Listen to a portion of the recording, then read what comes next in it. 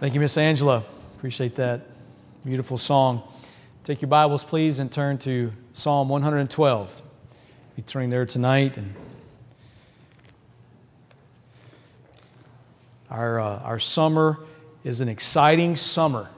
I don't know if summer's officially started, but just from the announcements and all that we're looking forward to, it's going to be a great summer.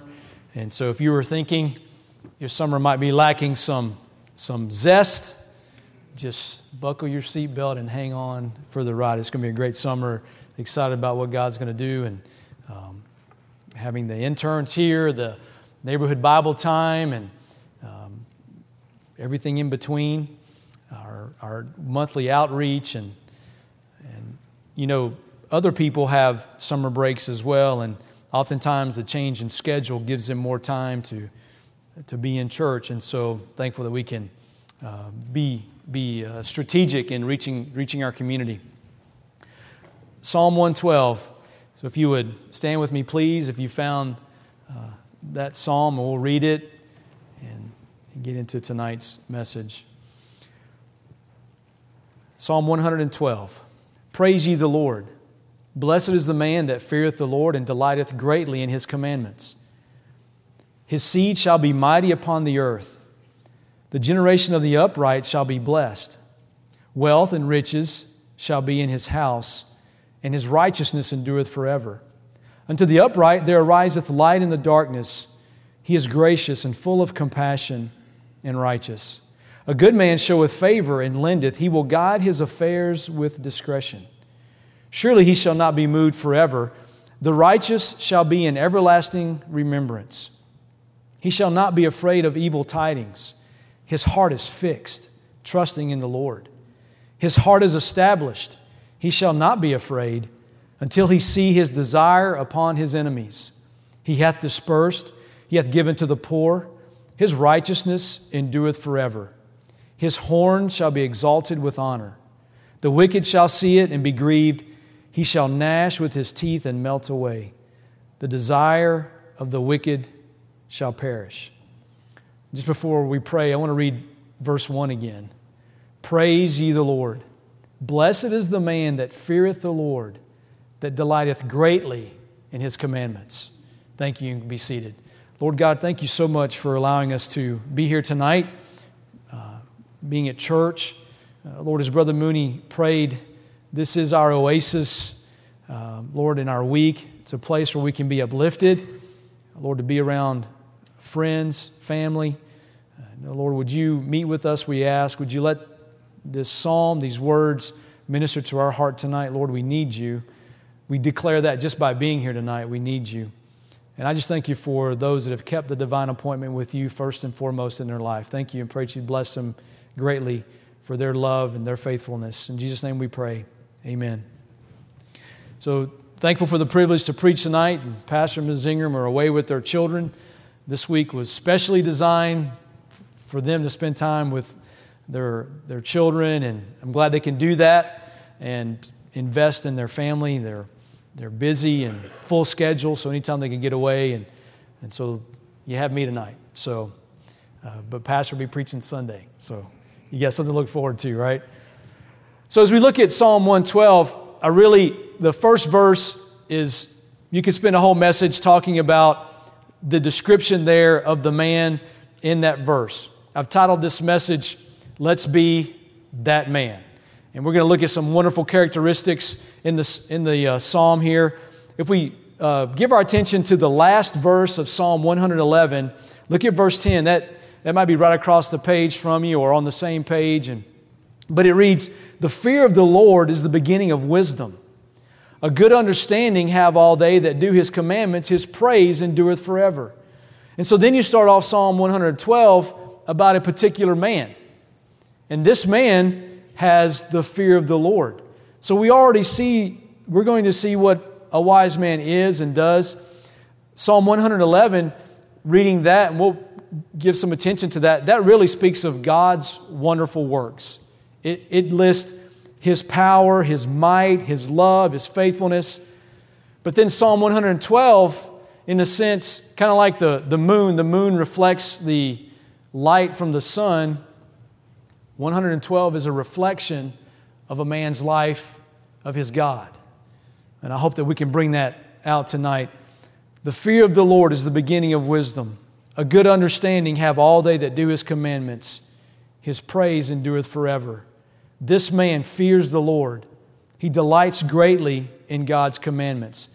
This fear that we are introduced to, that we read about here, right here in verse 1, is a reverence for Almighty God. For a long time, I had no idea what that fear meant. Like many, trying to learn the word and what its meaning is maybe being scared or impending judgment. You're harnessed. You're frozen. You can't move forward. You don't move to the side. You don't flinch. It's like the elementary teacher you have nightmares about, right? That's not our God. That's not the kind of fear that we're to have for our God. It is reverence, and He is almighty, and He does bring judgment to those that rebel against Him. But this fear, this reverence is not crippling. This fear for God doesn't put you in bondage. This fear that he is talking about is a reverence that places us in a father-child relationship with the God of heaven. Do you know when we fear God, we get to experience God and experience His great love for us? This man who's fearing the Lord, if I could say, he's a very happy person. He delights in God's presence. He delights in God's commandments. And he finds joy in serving God. Just right there in verse 1. Does that describe your relationship with God? Do you delight in God's presence? Do you delight in being able to obey? Do you find joy in serving Him? You know, cheerful obedience is really the only acceptable obedience.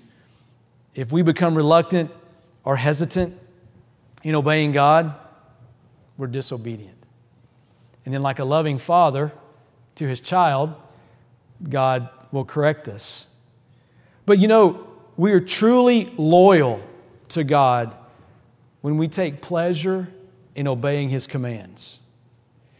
If we see ourselves here, like if we see ourselves in verse 1, and I would say that if a person did, it would not be of arrogance, but it would cause us to rejoice, because any human being that finds himself delighting in God, finding pleasure in obeying His commandments, full of joy to serve the Lord, that's God's work in our lives already. And there would be no way to extol self. We wouldn't lift self up. We would be praising God for His work in us to bring us to such a place of submission. So as I titled the message, Let's Be That Man, in verse 1, we're challenged already to be a person. I say man, woman, boy, girl, young, old, wherever we fall, to fear the Lord and delight greatly in His commandments. In verse 2 and in verse 6, we see some likenesses in those two verses. Verse 2, it says, His seed shall be mighty upon earth. The generation of the upright shall be blessed. Verse 6, surely he shall not be moved forever. The righteous shall be an everlasting remembrance.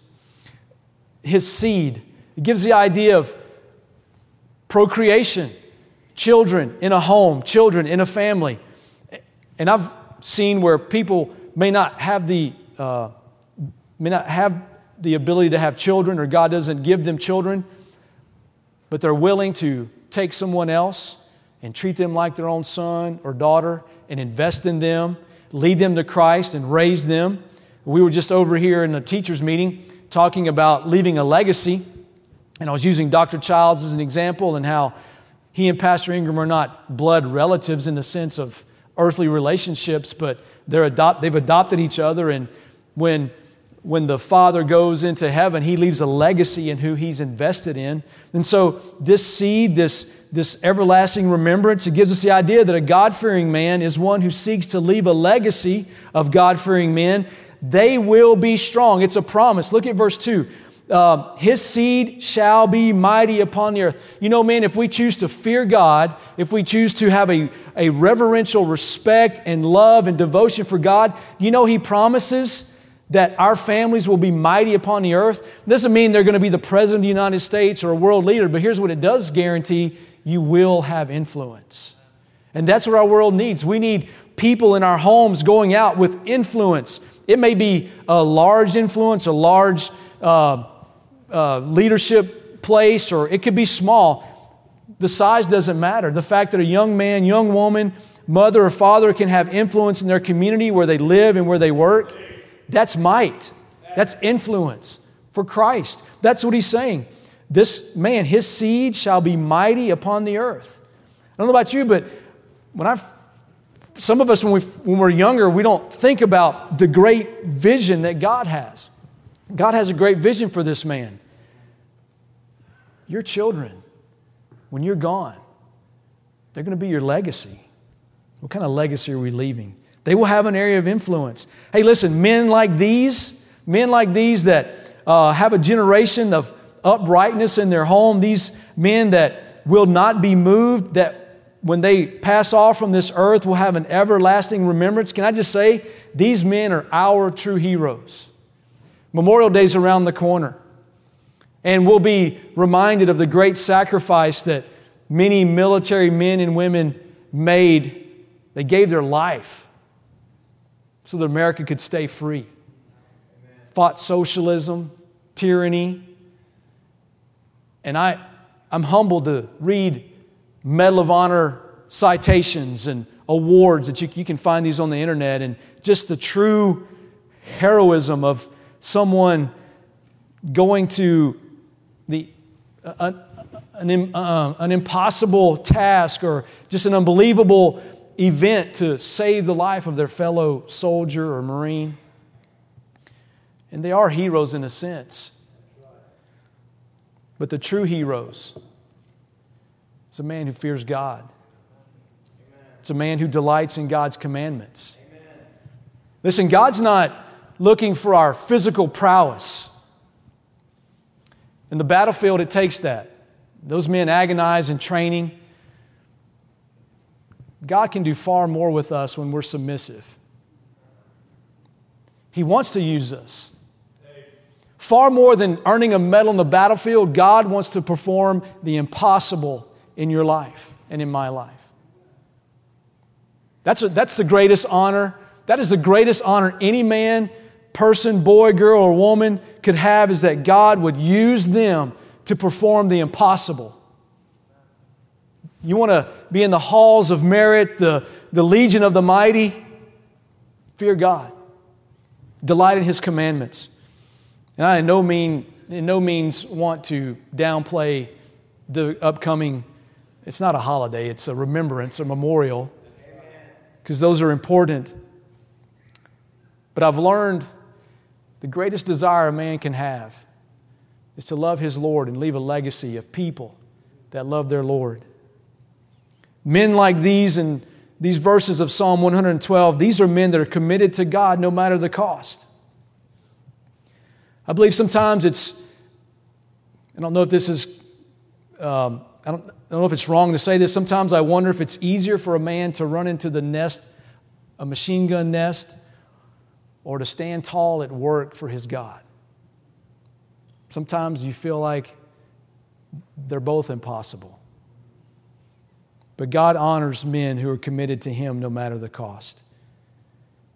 In verse 6, it talks about an everlasting remembrance. Men who fear God and delight in His commandments, their lives and their death allow us to remember them and remember how they followed Christ. I think I said this in the teachers' meeting. It's like these men and their lives that honored the Lord provides fuel for our souls to strive on just like they did.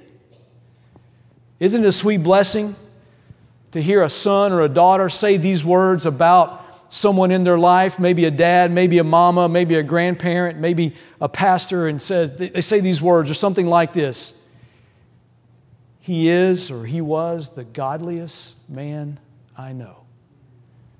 Wow. That's sweet to hear.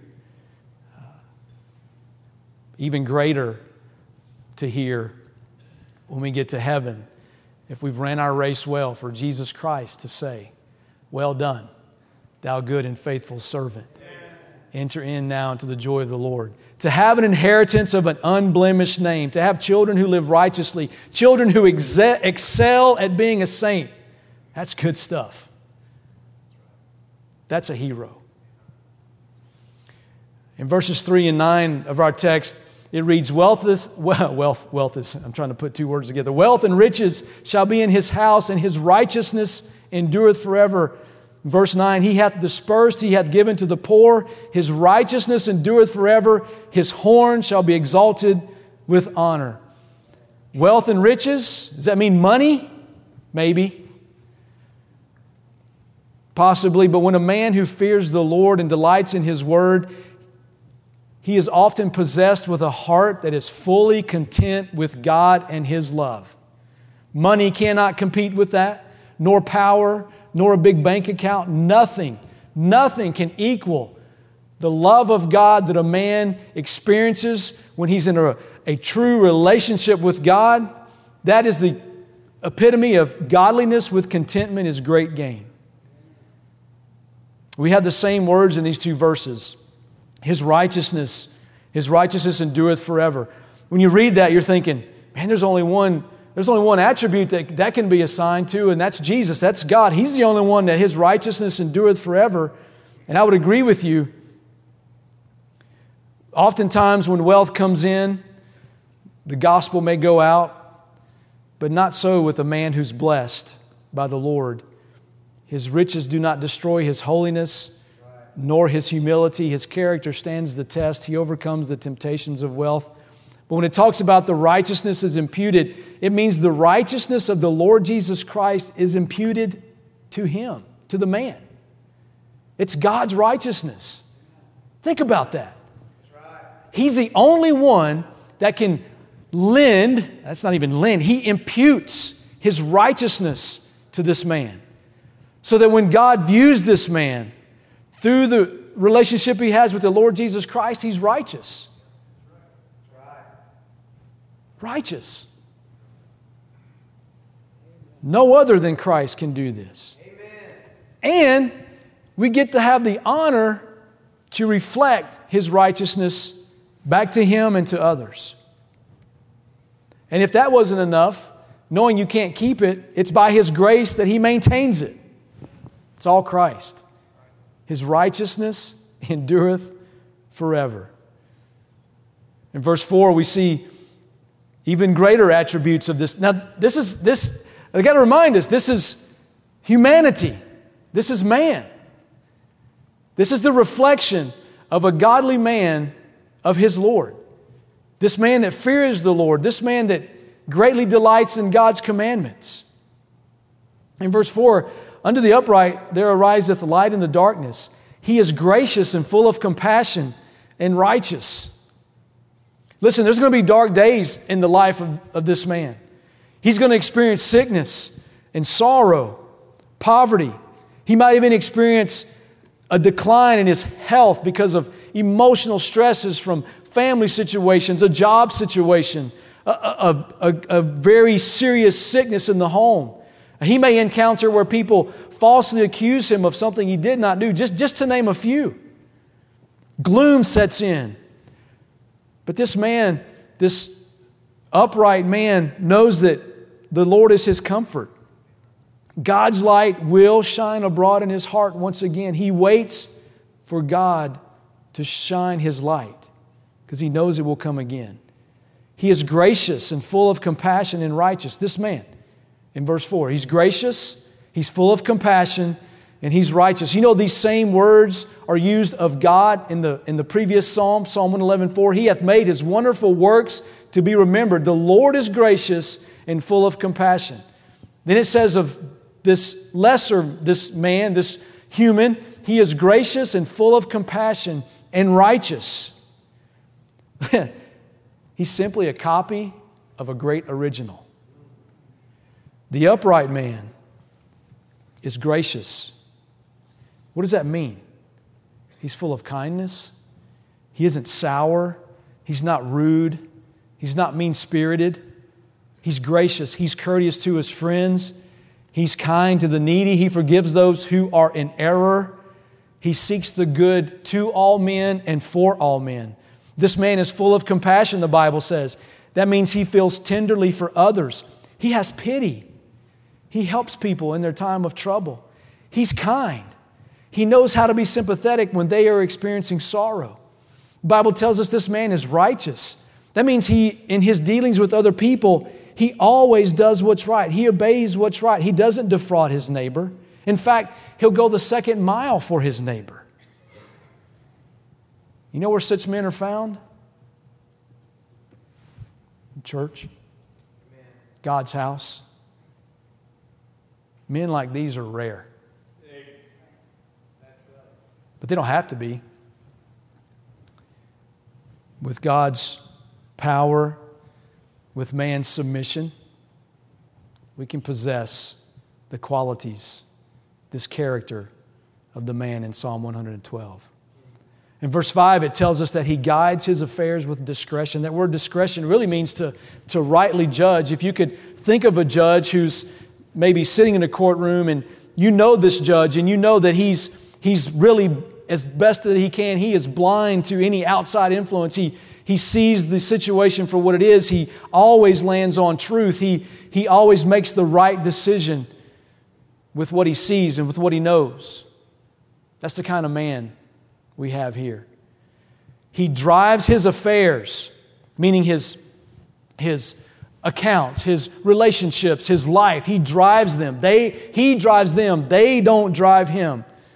We went to the men's advance where we were challenged with prior commitment versus current emotion.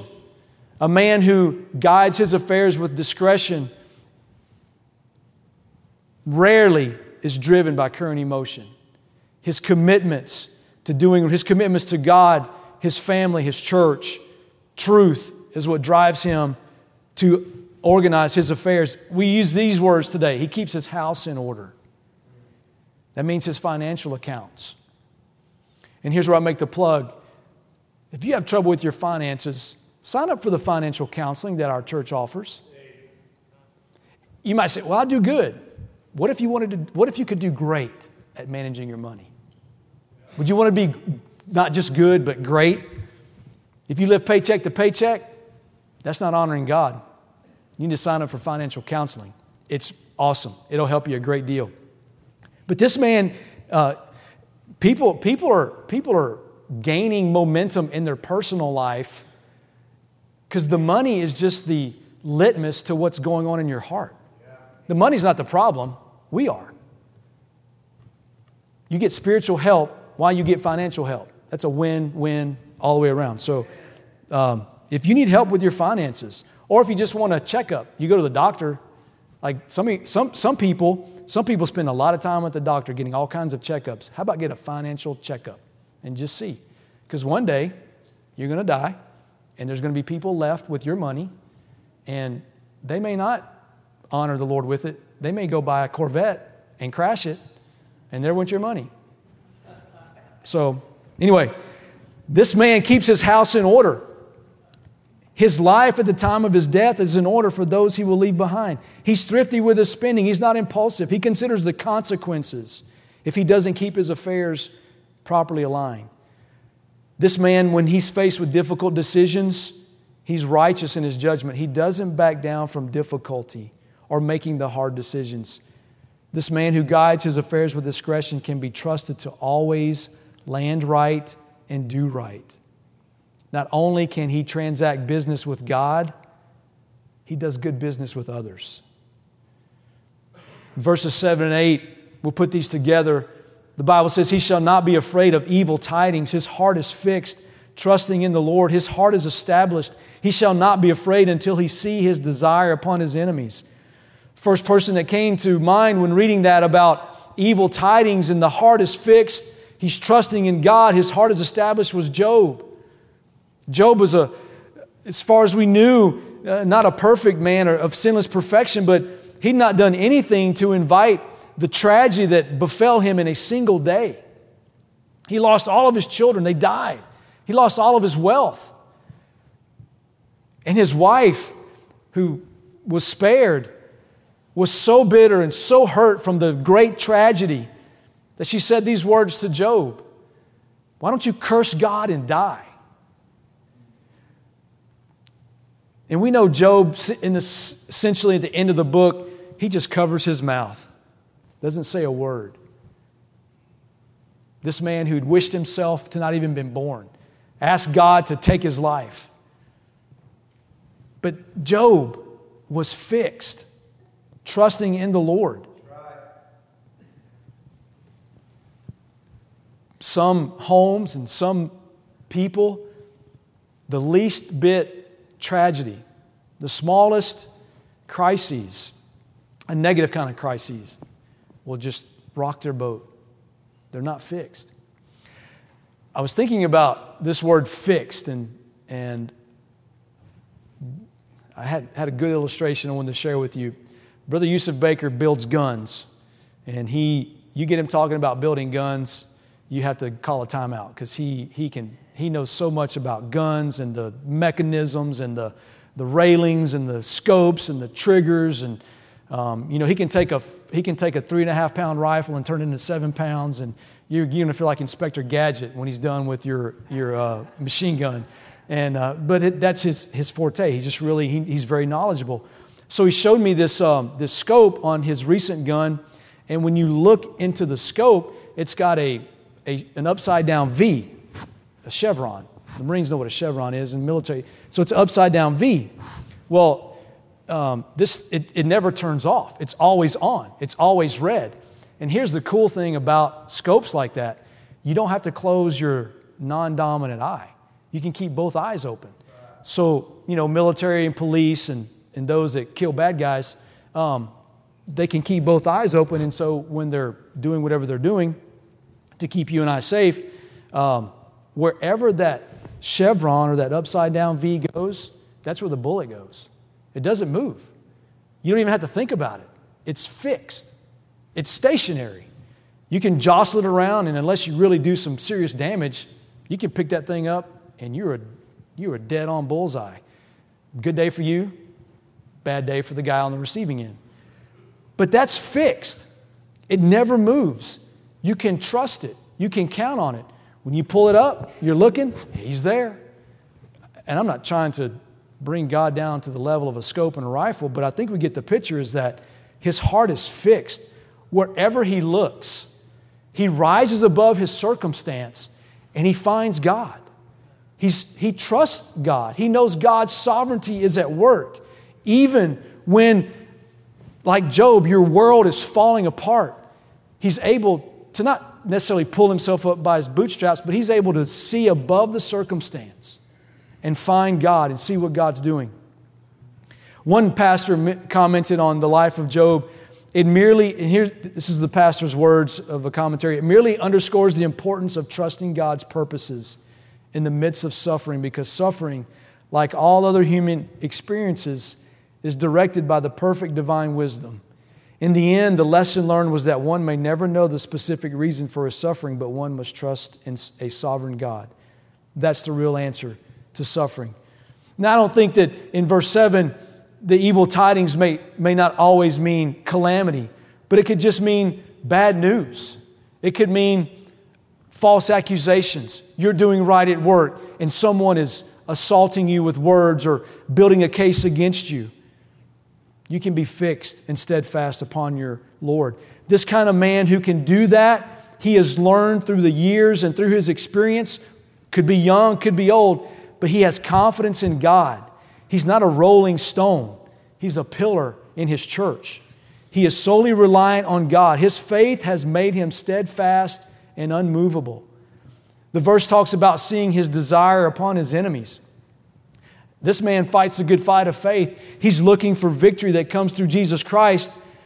But when it comes to his enemies, he's not after private revenge. He's like Jesus. He even desires good to be upon his enemies. Amen. He wants his enemy to experience the salvation of Jesus Christ just like he did. and see God bring him victory in his own life. And before we finish up here with this final verse, I want to look at verse 10, and then we're going to look at one small section of verse 9. But in verse 10 really brings the contrast between the wicked and the righteous. Because verse 10 tells us that the wicked shall see it and be grieved. And what this tells us is that righteous men, when in the company of wicked men, will bring about conviction and condemnation into their life. Not that they're trying to, not that that's their sole mission, but when you fear God, when you delight in His commandments, people around you that hate God, the unsaved, the wicked people, you bring conviction to them. They even have to recognize your love, your reverence for God.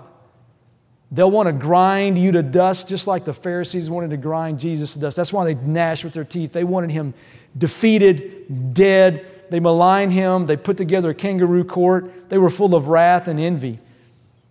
And they killed Him. The truth is, He laid down His life. No one took it from Him. Jesus Christ laid down His life for the unjust. And so great of a gulf between wicked man and righteous man, it's almost like the description in Luke 16 where you see the righteous man, Lazarus, who is with Abraham in Abraham's bosom, and the rich man who's in hell. He's wanting his tongue quenched. He's in torments. And Abraham says, listen, this gulf, it's fixed. We're here. You're there. You can't come here. We can't go there. And unless a wicked man finds salvation, that's his position. Not that God wants to condemn them to hell, but that they spurn God's great love and His salvation for them. The wicked don't need to die the eternal death. God has made a way for them to experience forgiveness and freedom and a love without boundaries. But as we close in verse 9, look at these words. His horn shall be exalted with honor. His horn shall be exalted with honor. Pastor Ingram says this often. God will honor what we honor. And as we have said again and again from verse 1, praise ye the Lord. Blessed is the man that feareth the Lord, that delighteth greatly in His commandments. His horn shall be exalted with honor. His kindness and His love and His generosity are essential to His godly character. God honors this man because this man has honored God. He's done this by showing His love for His neighbor. This man treats people better than they deserve. For that is how God has treated him. God honors this kind of man. God honors and exalts him for his humility, and this man has proven to be a steward of all that God has placed in his care. His horn shall be exalted with honor. I don't know how God has spoke to you this evening through this man we read in Psalm 112. But I title this message, Let's Be That Man. I look at this and think that's a tall order. That's impossible, and it is. But this man reflects his God. And all he asks is for us to fear him and delight in his commandments. There may be an area in your life where you are thinking or seeing yourself and you would say, God's blessing here. I sense victory over here. But then you may be thinking, over here, this area of my life's deplete of God's grace. It's an area of my life I've not turned over to God. There's a sin, a besetting sin that is hindering me. There's an attitude that I've not let go of. God wants this to be you. He's just waiting for us to lay down our arms, wave the flag of surrender, and let Him have our life. Would you stand with me, please, as Brother Redmond comes to the piano?